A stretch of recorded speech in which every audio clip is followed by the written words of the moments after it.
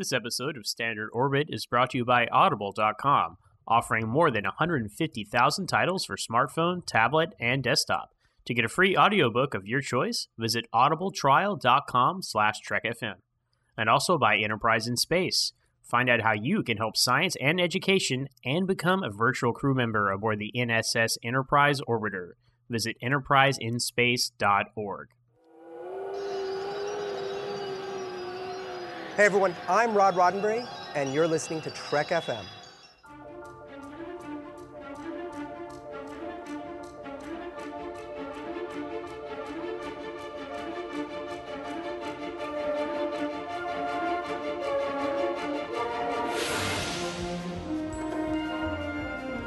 Risk is our business. It's like nothing we've dealt with before.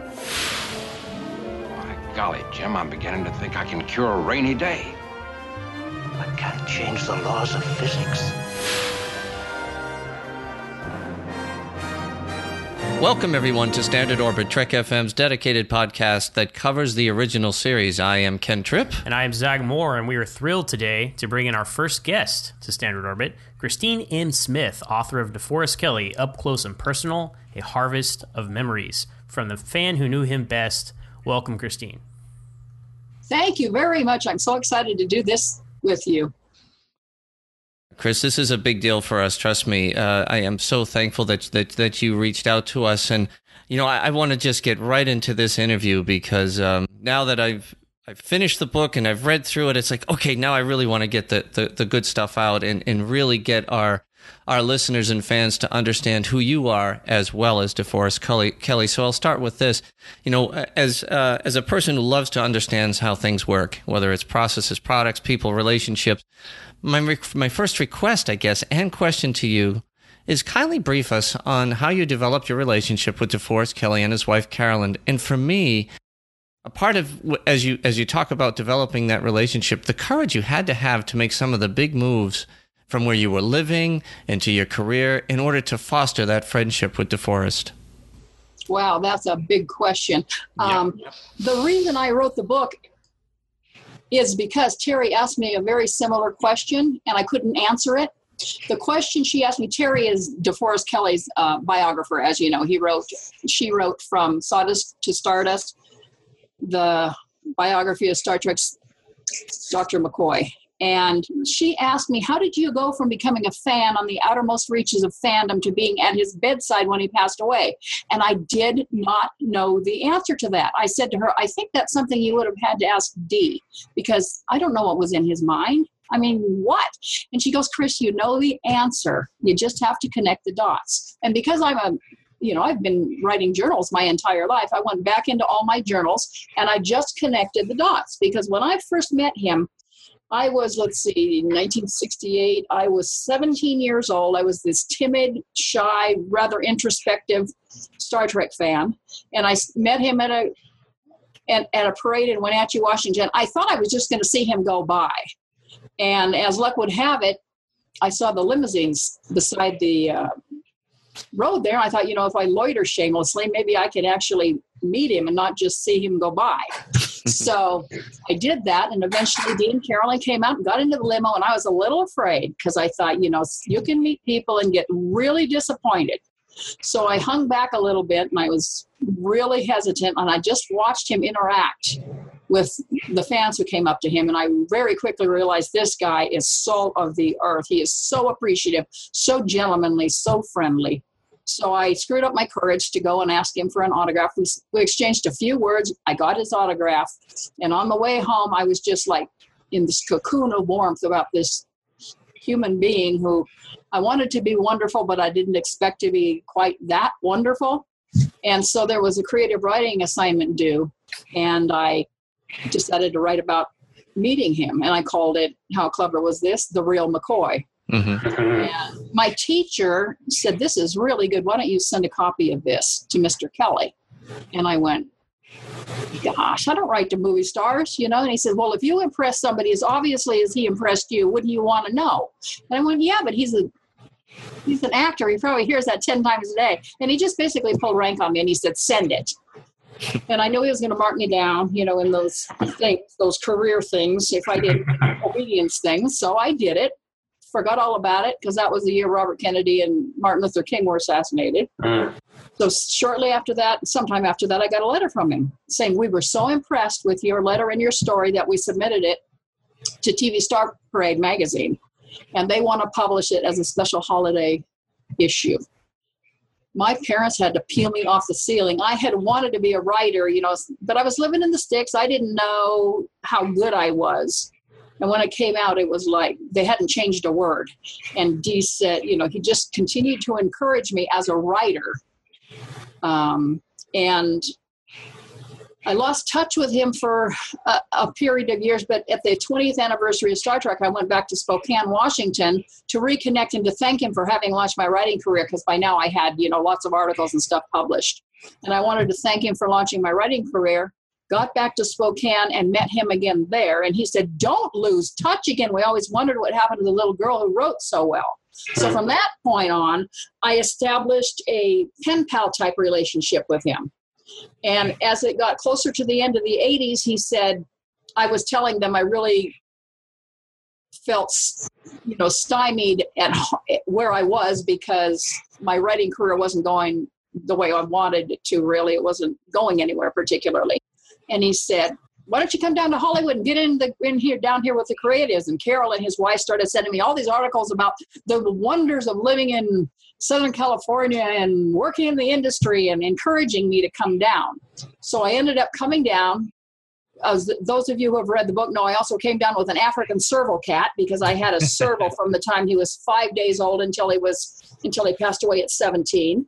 And I brought this serval down and parked him at Tippi Hedren's Wildlife Preserve, Shambhala. She said she would watch him until I could find a landlord who'd let me have a wild animal in the backyard. He didn't know he was a wild animal. He thought he was a human, let alone a wild animal. But anyhow, so I was separated from him for 15 months, and the Kelleys we went up to Shambhala to meet Deacon, because they loved Deacon from afar. And it just evolved that way to where we went from, to getting together occasionally to, hey, I got a bunch of stuff at the studio here, all of these samples, these Star Trek samples. You want to come over and take what you want? And I'd go over there and I'd take, the Tholian Loeb globes or whatever it was, ties, mugs, he'd say, we got a box full of stuff here. Come look through them. So it just became really familial-like and affectionate, and great fond bonds, the fond bonds that you build with people. And then at the end of his life, when he fell ill, Carolyn had fallen a year before that and broken her leg, so she was in a hospital. They had no children. Dee was falling more and more ill, and he ended up in intensive care in a hospital. And A.C. Lyles, Paramount producer A.C. Lyles, calls me up one day and says, Chris, Dee is dying. I just about died myself when he said that, because Dee hadn't told me any of this stuff, because my mother had passed away like 8 months previous to that with brain cancer, and I had been her caregiver. And I think Dee didn't want me to know he was in similar dire straits. So he didn't tell me until he needed help, essentially. Right. And he called me and says, can you come and take care of the Kelley's house and water their lawns and feed their turtle and, do the mail, can you help us basically tie up loose ends? And I said, absolutely, I could. I left Warner Brothers at that point. I was working at Warner Brothers. And I left Warner Brothers at that time to take care of Dee the last part of his life. And at that point, I became his caregiver and his personal assistant. And strangely enough, people who are in the hospital also still have doctor appointments. So I would drive him to his doctor appointments and bring him back. And it was that last intense period of time. There are a lot of great stories in this book. I don't want you to think this is a tearjerker story all the way through. Most of the book is absolutely hysterically funny, because he's a very, very funny guy. But toward the end of his life is when I realized they really, really do trust me. I mean, just with everything they own, they trust me with everything they own. And that's when I began to sort of discern that, they aren't just being very, very kind to a fan. They really do trust me and love me. So, and then Terry Rio, who wrote the book, the biography, said to me, Okay. Oh, Dee also gave me permission to write his biography, but I'm an anecdotal writer. I'm not a biographer. I'm not an interviewer. But all of this information that Dee had given me, I gave it to Terry Rio because Bill Moyer is a big fan of hers. And I knew she could do the job. So I gave her all of that information he had given me for the bio. I said, you write the bio, you're the biographer, you're the historian, and I'm going to write this one, what it's like to be mentored and essentially almost raised by a second set of parents, because the two books are mutually exclusive. One is a biography. It's like apples and oranges. There's very, very little information that's the same, except where maybe Terry quotes my book in hers or something like that. Correct. Gotcha. Very complimentary. Yes. So, yeah, and a couple of things that I want to pull out of that. It definitely is not it's not a sad book at all. In fact, it's a book that I was smiling a lot reading it, because you can, for those of you out there that are like a lot of us, where you wonder what it would be like to just arbitrarily approach somebody that you really admire, and then the next thing you know, over a period of many years, even with a big span of years in between, 10, 15 years, he's still asking about you, and then the next thing you know, you become a close, valued friend, and to the point of becoming, as I was saying, like an adopted daughter between him and Carolyn, who... What's amazing is as I was reading this, and you and your friends and the fan club that were always showing up and just having a good time or whatnot, I always in the back of my head said, "Boy, does Carolyn feel threatened at all?" And then you could see absolutely not. It was just it really was like you were an adopted daughter, wasn't it? I think they considered us their biggest boosters. You go out there and have every kind of fun you can have. Because, we were talking about how sexy he was and all this stuff, and I thought, in fact, I did a stand-up comedy routine called Husband Hunting on the Enterprise, where I'm who would I marry on the Enterprise? Not Captain Kirk because of this, not Mr. Spock because of this, but Dr. McCoy, he could put his boots underneath my bed anytime. And it was so funny because I was so concerned about that. Again, they compartmentalized his career from who he was, and very, very well. And so if I was going to lust after Dr. McCoy, that was fine, because that was his public persona, type thing. But I was so nervous about it, I actually sent it to them and I said, if you don't want me to do this, I won't do it. And they said, oh my God, go for it. That's hysterical. Go for it. And then when I actually was presenting it, like with Mrs. Kelley in the front row and Dee backstairs listening, I'm going, this is insane. And then somebody came up from a TV studio right after and said, well, you come to my TV studio in Oakland and do that for me. I said, what? You don't have a Star Trek audience? He says, I will find you a Star Trek audience. Will you please come do this? Well, I had a Super Saber fear and I couldn't do that. But it was like, they compartmentalized it. They knew I was safe, and that knew me well enough by then to know I was safe, and it was perfectly okay. Go ahead. Everybody, people think McCoy's sexy. Well, women do. I don't know, Well, yeah, that's a tougher question. Yeah, well, I think he is. He was always his character. His character in the show was always a man of as Spock said, deep feeling and deep emotion and all that. But you could see that he was very much the person of upstanding character, challenging the norms and making sure they were always doing the right thing. And but I would say that from what I've read, both in Terry's book and your book, is that he wasn't irascible. He was just very calm, and he could write. And he was probably so good at disarming volatile conversations, because you could just see him as a calm influence, that everybody around him just would just stop and listen because they just wanted to hear what he had to say. He never probably ever had to raise his voice. Richard Arnold tells a story. I don't know if you've ever heard it, but when Dee did the 137-year-old Admiral McCoy, in Power and Farpoint, Dee wanted to do that as a thank you for Gene Roddenberry. He wanted to do it at the lowest possible acting cost. Right. And he said, I want to do this for you. It's my way to pass the torch, whatever. And they said, okay, Dee, come on in. You will need you in here at 4:30 in the morning for makeup, because it was extensive makeup. And then we should have you out of here by 10 or 11. Okay. And he says, fine. He gets up at 4:30. They put on this horrendous makeup. He's drinking his breakfast through a straw. 10:30 comes and go. 11:30 comes and go. 12:30 comes and go. He drinks his lunch through a straw. And he's like, okay, this is getting kind of old pretty fast, and never 5 o'clock rolls around and he walks over to Richard and he says, he looks at his watch and he says, I'm going to call Carolyn and I'm going to tell her I'm going to be home in an hour. Mm. And he's like, we're going to do it right now, Dee. And he said, okay, I would appreciate that. That was it. Not even as emotionally as I just did it. Sure. Nice and calm. So, he was absolutely as level and as loving and as accepting. Things happen. I'm not going to get upset about it. We just need to fix this. Okay.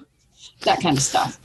So in talking with you, Chris, I can see you're a person of high energy, right? I mean, that's, you express yourself with passion and so forth, and everything that Dee does on stage as an actor, you see, but in real life, he didn't.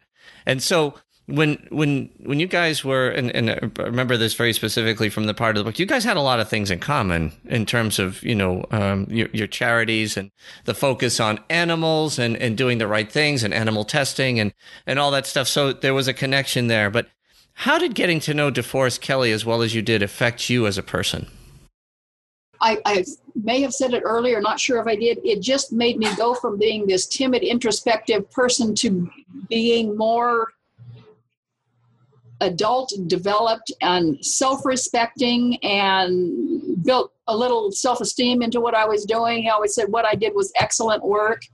And I think he helped raise me, really. So he made a tremendous, tremendous impact on my life. I used to be a way more impatient than I am.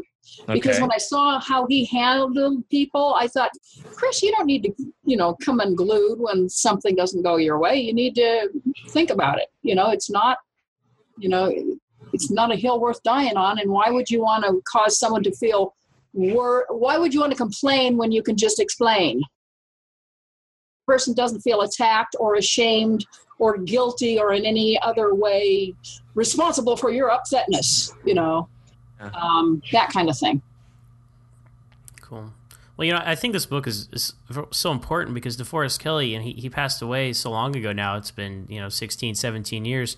A lot of fans and just people in general don't have the insight into him as a person as they do as so many of the new or the surviving cast, should I say. Shatner and Takei and those guys are still around. They're making convention appearances. And, we have, little snippets of interviews and stuff like that. And, we cherish those. You see those archival interviews, and those are great to see. But, it's great to get these windows into him as a person beyond just Star Trek. And speaking of beyond Star Trek, when you look back at DeForest Kelley's career after Star Trek, why do you think he didn't pursue as much acting as avidly as his other co-stars? I mean, he had a few things in the 70s. One thing before, sure, absolutely. Interject one thing before I answer your question. Sure.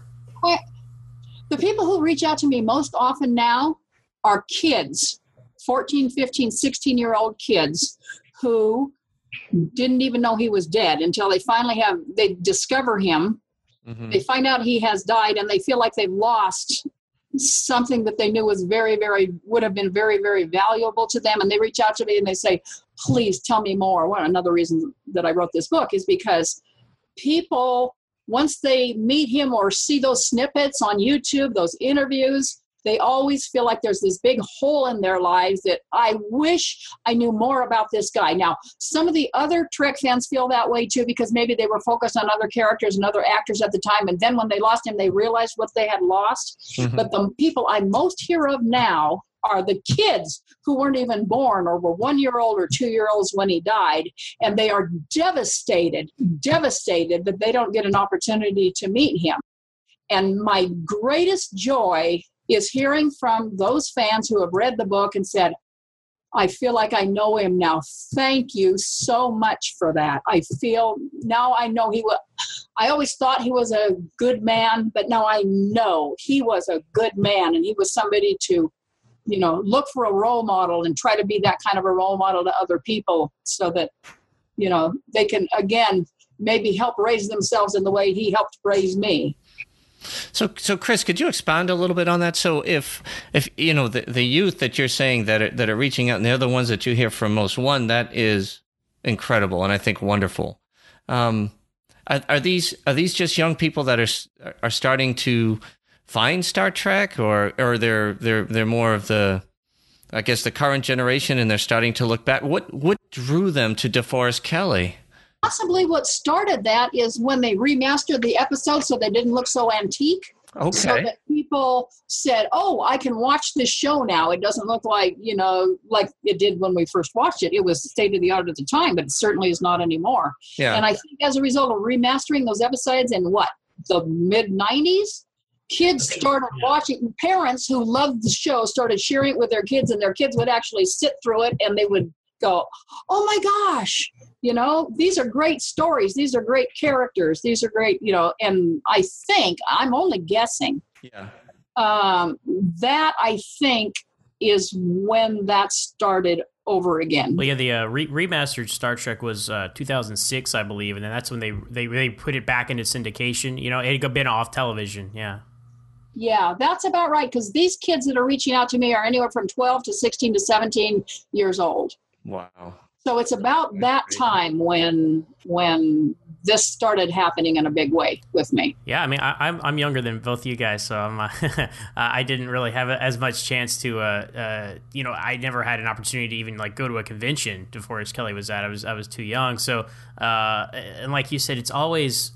Because I've worked in the media and I've encountered people that I've seen on television or film or celebrities, right? And it's always kind of a roll of the dice. You're like, okay, is this guy going to be cool? Is he not? I'm always very hesitant to engage in conversation, because you kind of not that I put people on pedestals, but you can't help but have a certain just mindset about somebody that forms over watching them on television and film for so long. So it's always it's so heartwarming and refreshing to find out, what, this guy that I liked and respected on screen as a character, obviously I know he is not his character, but it's good to know that, yes, he represents what that character represents, and he's just an all-around good guy. And that's what's great to hear about DeForest Kelley. So. Yes.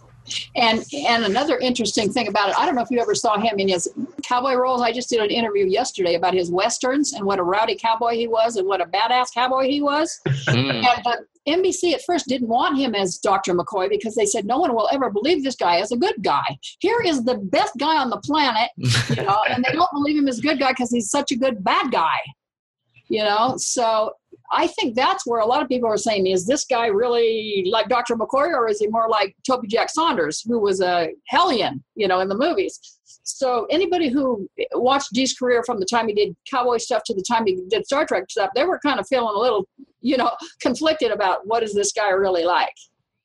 Well, just that's how good of an actor he was. How can he take anything that alien to himself, a killer, and make it as real as he did if there wasn't a little bit of a killer in him, So, yeah, I was a little intimidated and scared, and oh boy, I didn't have a thing to worry about, and no one ever did who ever met him.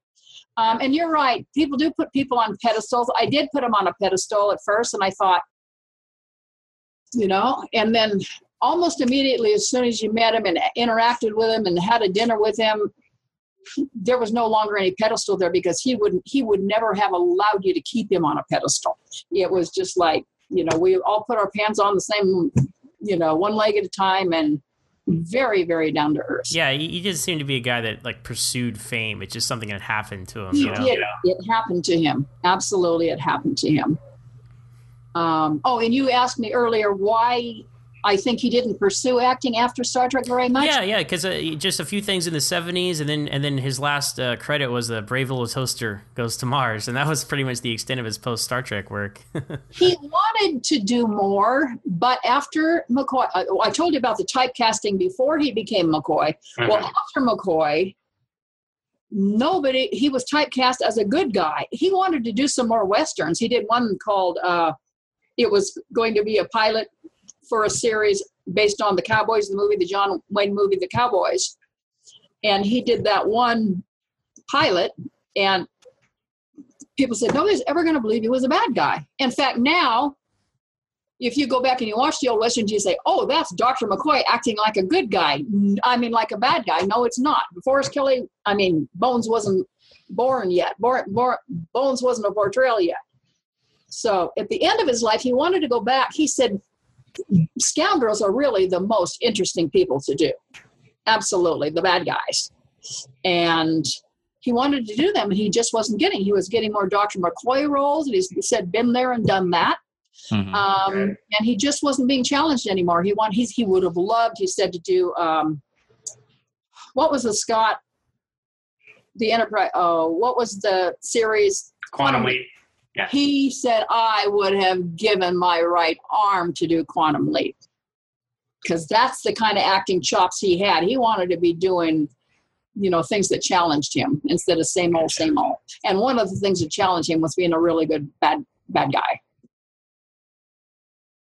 So I think that's why he just said, hey, I'm happy staying at home. I don't have to work. So whatever work I do, I want it to be valuable. A lot of sense, but he certainly did do a lot of personal appearances, more than I realized, as we were talking before the show.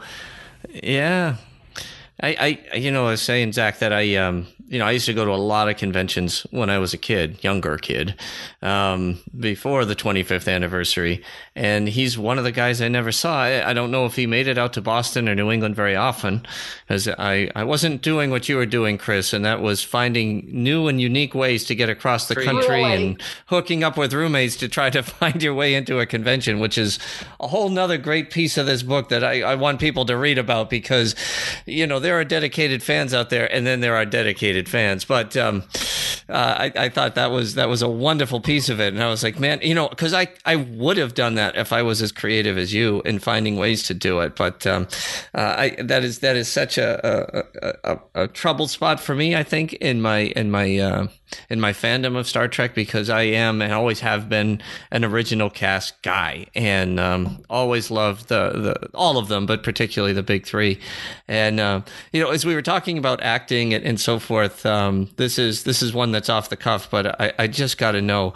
So whenever he looked at himself as Dr. McCoy in Star Trek: The Motion Picture, with the vernacular now, as they call him, Disco Bones, has he ever had any comments about the way he looked when he came off that transporter? I just got to know.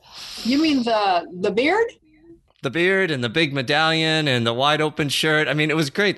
Disco Bones, that's what they call him nowadays. Well, according to Dee, where he was before when they called him back, so I don't know how he ended up with Disco Bones. Well, so that's today's vernacular. Yes. Yeah. He, in his opinion, Bones, up until he got redrafted, was actually out on other planets as being a veterinarian to animals. Oh, okay. Because he was a huge animal lover. And he says they called him back and it really ticked him off. So how he got back with the beard and when you're with animals, you don't have to shave, Yeah. So that's crazy. He incorporated that into the character, because I'm a huge animal lover myself and dog lover, so I gravitate towards his interest in animals as well. So that's cool. He kind of makes that into his own personal backstory there with Bones. And in The Trouble with Tribbles, you'll notice, Earl says, you're not going to hurt him, are you? I won't harm a hair. Oh, I got to tell you another thing. In the Western, one of the Westerns A.C. Lyles did, to help de-establish his character as a really, really, really rotten son of a gun. He said, I want you to ride into town. There's a dog. Obviously, this wouldn't have really happened because the American Humane Association was watching stuff. But he said, I want you to ride into town. The dog is going to announce somebody rode into town, and I want you to pull out your gun and shoot him. Ooh. And he said, not on your life. I am not going to shoot a dog. I said, I will establish his character in another way, but I am not going to shoot a dog. Wow. So, I mean, he put his foot down in a lot of ways. That little pinky ring he wore, King Roddenberry wanted him to take it off because that had come from his mother. Her brother had won it in a card match when he was in France, fighting in France, and had sent it to her. And when she died, that was the only thing of hers that he wanted. And he wore it on his finger until the end of his life. And Gene Roddenberry said, we're not going to have jewelry on the show. And he said, if you're not going to have my ring on the show, you're not going to have me on the show. And Gene said, okay, Dr. McCoy's going to wear a pinky ring. All righty then, So, I mean, there were certain things that when he stood, he stood. Yeah, I mean, like you said, he seemed to be a pretty easygoing guy, but he picked his battles wisely. So, yeah, exactly. Yeah. He didn't say it like nasty. He just said, no, if you don't want my ring, you won't have me, So, yeah. Okay. Did I answer your question? Well, I think I went off on a tangent here. That's what makes these shows so much fun, Chris. To be honest with you, these are the things. It's like I said, we try to make a decent outline so we know what's coming, and then they always go off in different things. And I don't know why Disco Bones entered my head. I all I know is that and people think I'm nuts, but Star Trek: The Motion Picture, I defend it. It's my favorite motion picture of all the Star Trek movies, including all the reboots. I just love that movie. And his character in it is when he comes aboard, much more so than Spock, that's when the ship comes to life. Yeah, I agree. And that's a nice piece. When they had edited a lot to make it mostly about V'ger and how it took you 45 minutes to get through V'ger, which is why they called it Star Trek: The Motionless Picture. I remember. Did. But when they had taken out a lot of scenes that McCoy was in order to bring that thing in under the time it had when it was released. Well, later on, they released another one and put those scenes back in. And at that point, that motion picture came to life for me because there was backstories we didn't even hear about when it hit the theaters. Yeah. Later on, there were backstories that made Spock was really had to stick up his butt in that one. But there was all this story that wasn't given in when it was released to the theaters. They put it back in later. They realized that they had missed some of the essential values and heart part of Star Trek.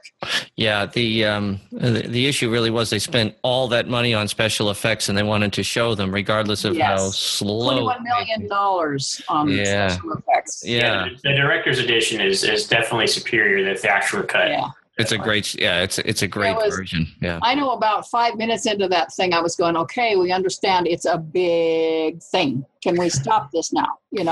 Right. Don't make me defensive now, Chris. I know, but it was beautiful. I'm sensitive. Okay.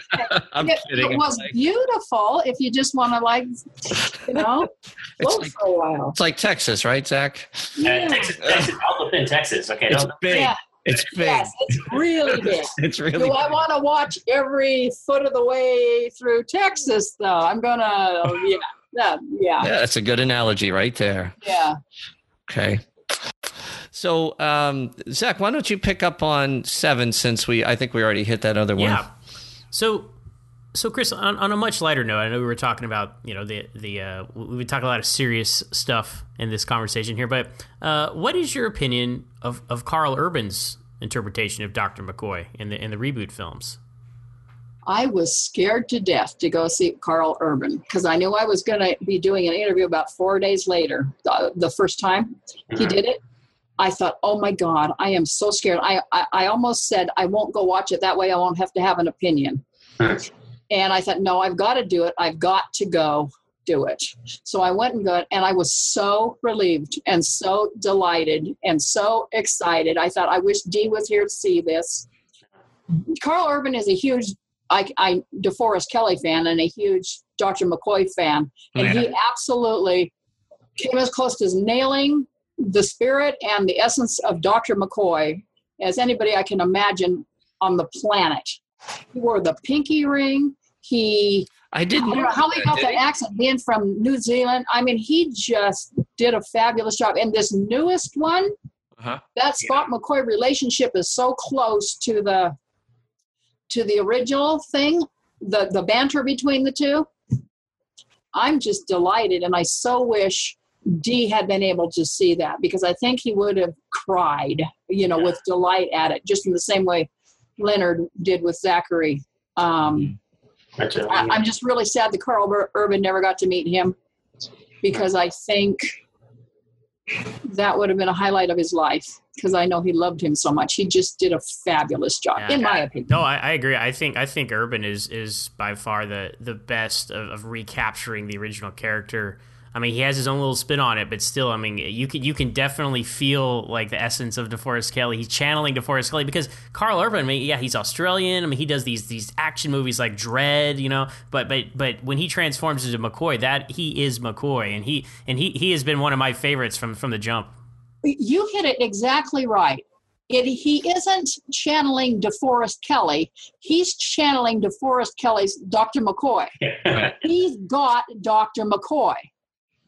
In just a visceral way. And it would be so easy for him to rely on the catchphrases and stuff. And even though he says all the obligatory catchphrases, it is not cheesy. It's not a parody. You know, you believe him, you know. It's not satire. He has got Dr. McCoy. And I'm just delighted. I couldn't be happier. I didn't know he was wearing the pinky ring. That is, I guess, more reflective of DeForest Kelley than It's Dr. on his McCoy. left pinky finger. If you now when you watch, you can see it. And so does Carl Urban. And Carl Urban wore that medallion too as the disco. About the disco bones. Yeah, because Carl Urban, much like Ken, he says his favorite Star Trek film is the motion picture. So that's how you know he's a true fan, right, Ken? I think it just has to go with extremely good-looking people. I think seem to go in that direction. That's my scientific analysis of that. Believe me, I saw it 5 times. I said I want this Star Trek series to come back. I went back. I said, I will see this as many times as it takes Paramount to realize we need more of these. We need more of these. And they did. The fans went and went and went. So Paramount realized it had money in the pocket if they would make more of them. Oh, absolutely. Yeah, it definitely did that. And, I think that's one, the other piece of this, let's tie this all in a nice little bow with the Carl Urban piece. So in reading the book, Chris, I thought it was interesting that, he obviously William Shatner was the handsome guy and kind of the big attractive, and then Leonard Nimoy, Spock, over a short amount of time, became quote unquote the more popular of those two. And you had noted that, DeForest Kelley is a good looking man. And then you said when you saw him in person, you were just like, oh no, he is well beyond a good looking man. He is a very, very good looking man, very handsome man. And, it was interesting to hear that point of view, because nowadays, you could argue that Dr. McCoy is the eye candy of the reboots. You could argue it, I think, successfully. And Carl Urban, Yeah, strangely enough, DeForest Kelley, I mean, as handsome as he looks in two-dimensional, you're looking at him on a flat screen, you're looking at him in photographs. Yeah. He's not bad looking. But when you see him in 3D, in three-dimensional, the flat thing does something that detracts from the way he actually looked. I don't know how else to say that, but when I saw him, I went, oh my gosh, what did they do on Star Trek to make him look so, just kind of average? I mean, handsome average, but sure, not really totally, almost like thing. So when I was on the set of Star Trek V, we waited for a while, and he came onto the soundstage about 35 feet away, and he was wearing the deer skin from Rura Penthe. Oh, 6. Okay. And 6. I'm sorry, Rura Penthe, and he had this several days growth of beard, and they had him, of course, made up. Yeah. And like from 25 feet away, you could see his blue eyes. Yeah. And it was like, oh my God, I have never seen Dr. McCoy before in 3D, and again, I'd known him by that time for several years, and it took my breath away because I'd seen him as D, and I'd seen him now as Dr. McCoy in 3D, and the cameras just don't capture people exactly because you end up flat. Yeah, no, that makes sense. Yeah. Wait, yeah, we went off on a tangent on that one, but that was fun. Did. Yes, that was kind of fun. Okay. All right, Zach. Zach, did you have any more questions, sir? Oh no, I could continue to ask questions, but I have not finished the book. Ken is more familiar than I am, but I'm looking forward to completing it, and I'm sure I'll have some more questions. So thank you so much for your time, Christine. Thank you. If you want to bring me back and do it again sometime after you've read it, that would be great. Well, yeah, we would love to have you back any time to talk any kind of D. Kelley, Dr. McCoy, any kind of conversation. We'll definitely be in touch. So. Well, you were there for in reading the book, and I mean, like I was saying before, your book is definitely focused on DeForest Kelley, and as like I said, I was just as interested, if not more so, in your adventure than his. Obviously, him being the focal point that draws you in, Chris. But I think this is something, if you don't mind, I'd love to have you back and explore further, because to me that the whole, now that I've gotten through it, and with tears flowing and everything, I'm an emotional guy. I used to be tough back in the day, but not anymore. It's one of those things where it's just an extraordinary story, and but it's also, as much as it's your story of your friendship, it is your story, and it is an amazing story. And I do want to pull you back in the not too distant future and explore that a little bit more, if you don't mind, because I to me that's another aspect. It really does kind of bring you in on all the different possibilities that are out there, and this is really cool. I mean, it's so unique. Awesome. Thank you. I would love to do that. I would absolutely love to come back. Thank you. Thank you for that wonderful review that you just gave right there. Well, like I said, I think because, Star Trek's 50 years old, and this is one of the key people, as they used to say, the three of the Trinity, right? And he was such a big part of my life growing up in terms of just fandom, and I think a lot of people turned to Star Trek to escape what was going on, and they found this world, and they found all this wonderful place where all are welcome, and you just enlightened us a lot on a key figure. And I have read all the biographies for all of the cast, the ones that they wrote themselves and other people that wrote. I've read a lot about Gene Roddenberry, and yet I feel like I know more about DeForest Kelley in reading this book than I do about any of the other cast members from reading their own. Yeah, it's really incredible. It's really incredible. So I do encourage people, you've got to read this book. It'll draw you in. That was my plan when writing the book, because I had people come up to me and say, he seemed to be a good man. And I went, no, he didn't just seem to be a good man. He was a good man. I mean, he was the full meal deal. I said at his memorial service, in my opinion, I still believe it to this day, DeForest Kelley was the kind of man God had in mind when he created Adam. If the world was more, heavily populated with DeForest Kelley types, it would be the paradise we all wish it was. Yeah. He was an absolute salt of the earth human being. I would like to mention one other thing, if we're ending this now. I did a interview yesterday on his Westerns career. Mm-hmm. Please, if you've never seen his Westerns, go and listen to this interview, and I can point you to a lot of his Westerns that you can still see to this day. So you can see what a risk and how hard Gene Roddenberry had to fight to get him as Dr. McCoy, because the NBC people thought, no, he's a bad guy. No one will ever believe him as Dr. McCoy. Yeah, we'll have to. So what was the show that you did the interview on? VoicesOfTheWest.net. VoicesOfTheWest.net. And they already have uploaded the interview. So if you go there and click on yesterday's date, you can listen to that podcast, and it's all about DN Westerns. Oh, and coming up in November-December issue of Cowboys and Indians magazine, there will be an article I wrote about Dee's Western career. A lot of the anecdotes he told on stage about falling on his gun and getting hurt and all kinds of stuff, funny stuff that happened with his draw against Henry Fonda, all kinds of stuff. So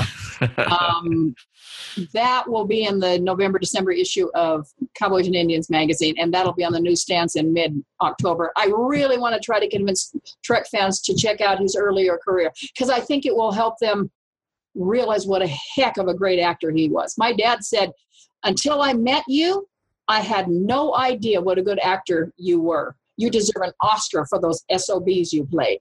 Wow. I don't know how anybody found anything that alien to himself to be able to have anybody believe he was. Oh, one of his dearest friends, who they since he was 18 years old, he asked her one time, have you ever seen any of my Westerns? She said, no, Dee, I would never watch any of your Westerns. And he says, why? He says, well, because I could never, ever believe you as a bad guy. He turned on her at that moment and turned into, that fast, turned into Toby Jack Saunders, one of his baddest bad guys, scared her so bad instantaneously that she started to cry.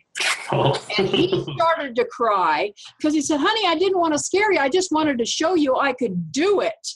And it scared her half to death, so. Did she watch the movie after that? Huh? Did she watch the movie after that? I don't know if it. I know when I saw Toby Jack Saunders after knowing Dee, I had a nightmare about Toby Jack Saunders. Oh. So he was a really good bad guy. And he loved it because he was, he was raised by a Baptist minister and he was raised to be a good guy. And by gosh, he just loved playing the bad guys because it gave him that opportunity. Oh, that's wonderful. That's funny. Can you imagine? Yeah. Man, oh man, that's been like that. Oh boy. Just like that. It was he almost did it to me sitting in his hospital bed when he told me that. He almost, reached over and grabbed me and I saw for a moment that look in his eye and maybe he pulled back because he thought, well, I made her cry. I don't want to make you cry too. But when he was telling me the story, he was reliving it a little bit. That's and funny. He got that look in his eye. And I went, yeah, I know. That's Toby Jack Saunders. I said, that guy scared me half to death. And he says, we're going to have to resurrect that hombre. So that's what I'm hoping to do is resurrect that hombre for the Star Trek fans and the Westerns fans so that they will again look at that part of his career because he was fabulous. Okay. Oh, that's a great point. So enough of that. That's okay, Chris. So how and where can they find DeForest Kelley up close and personal, a harvest of memories from the fan who knew him best? The absolute best place is from my website, yellowballoonpublications.com, because I have just finished making an audio book of it where I narrate it. And at the end of that book, there's a 15 or 20-minute segment of voicemail messages that I received from Dee and Carolyn and from A.C. Lyles and from Harv Bennett and from other Hollywood, Tippi Hedren, other Hollywood notables when I was working in Hollywood. Voicemail messages they left me. Oh, wow. That's great. That's a great bonus. Yeah. Because I thought I want people to also hear Carolyn's voice. A lot of people have never heard Carolyn's voice. No. Mrs. Kelley. And he said, I make the living, but she makes the living worthwhile. When you hear her voice, you'll get that. She's just she was a wonderful person. So great. And that's great. There's an audio version too, because, people love to listen to things in the car, on the ride. Exactly. So there's that version. There's also a PDF version at yellowballoonpublications.com. You can also get two soft cover versions, one with full color images inside and one with black and white images inside at Amazon. But I did the PDF version because when you put the middleman in there, by the time Amazon gets its cut, it's like, oh my gosh, who can afford this thing? I think the black and white version it's a long book. It's 10, 12 hours of enjoyment. But the black and white version is $24.99 and the color version is $54.99, I think. And that's just too steep a hill for a lot of fans to climb. And I did not want that to happen. So I put out a PDF version that's $12.99 and that is full color inside. Although you can't hold a book in your hands, you can still get, the entire manuscript and those wonderful pictures that are inside in full color. So I just wanted to make it affordable to everybody.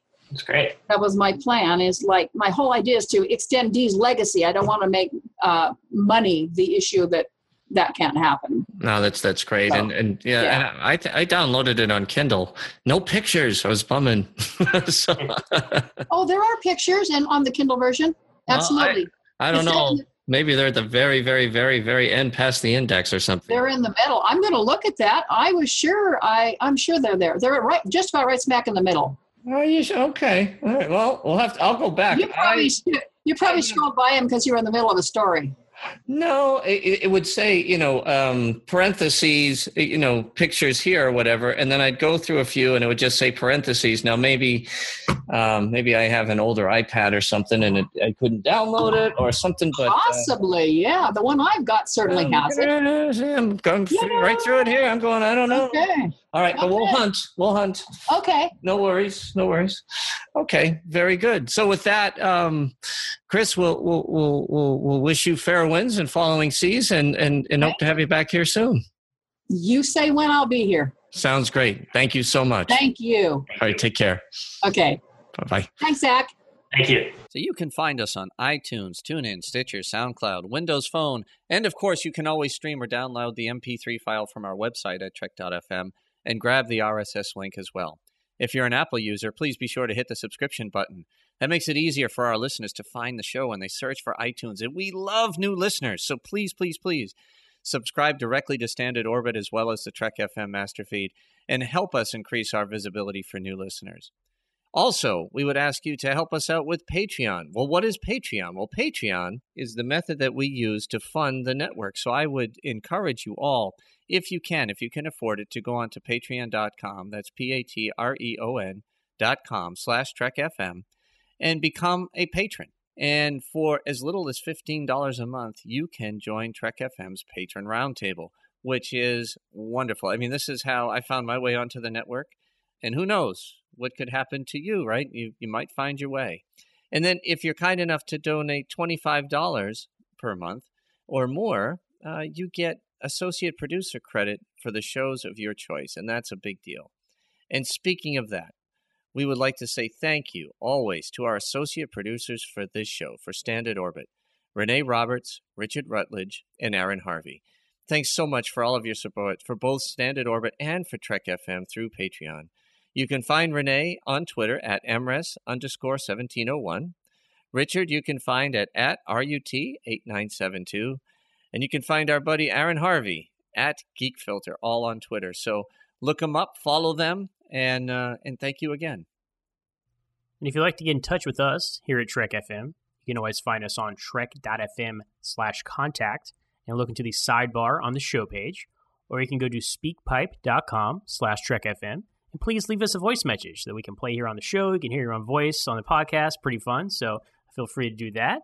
And you can also contact us through Twitter at TrekFM or through Facebook at facebook.com/TrekFM and the Babel Conference. To find us at the Babel Conference, type The Babel Conference, BABEL, into the search field on Facebook or go to our website at trek.fm and click discussion on the menu bar. Babel Conference is a great way for you to connect with fellow listeners and the hosts of the network.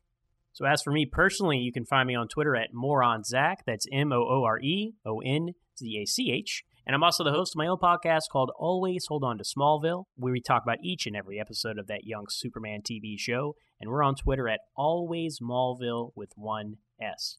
What about you, Ken? So you can find me as well on the Babel Conference. That's where I like to hang out. It's my favorite spot on Facebook, to be honest with you. It's the safest, funnest, most respectful spot to talk Star Trek on the entire interweb. So look for me there, and feel free to also look for me on Facebook at any time, and feel free to IM me with questions or if you just want to hook up and be friends. Or you can get information from me via Twitter. Yes, I am on Twitter now at Boston SCPO. That's Boston Senior Chief Petty Officer, SCPO. And I look forward to communicating with you in between these shows, and especially when they drop. That's when it's a lot of fun. So we'll talk to you soon. So thanks, everyone, again for listening. And join us next time here on Trek.fm for another episode of Standard Orbit.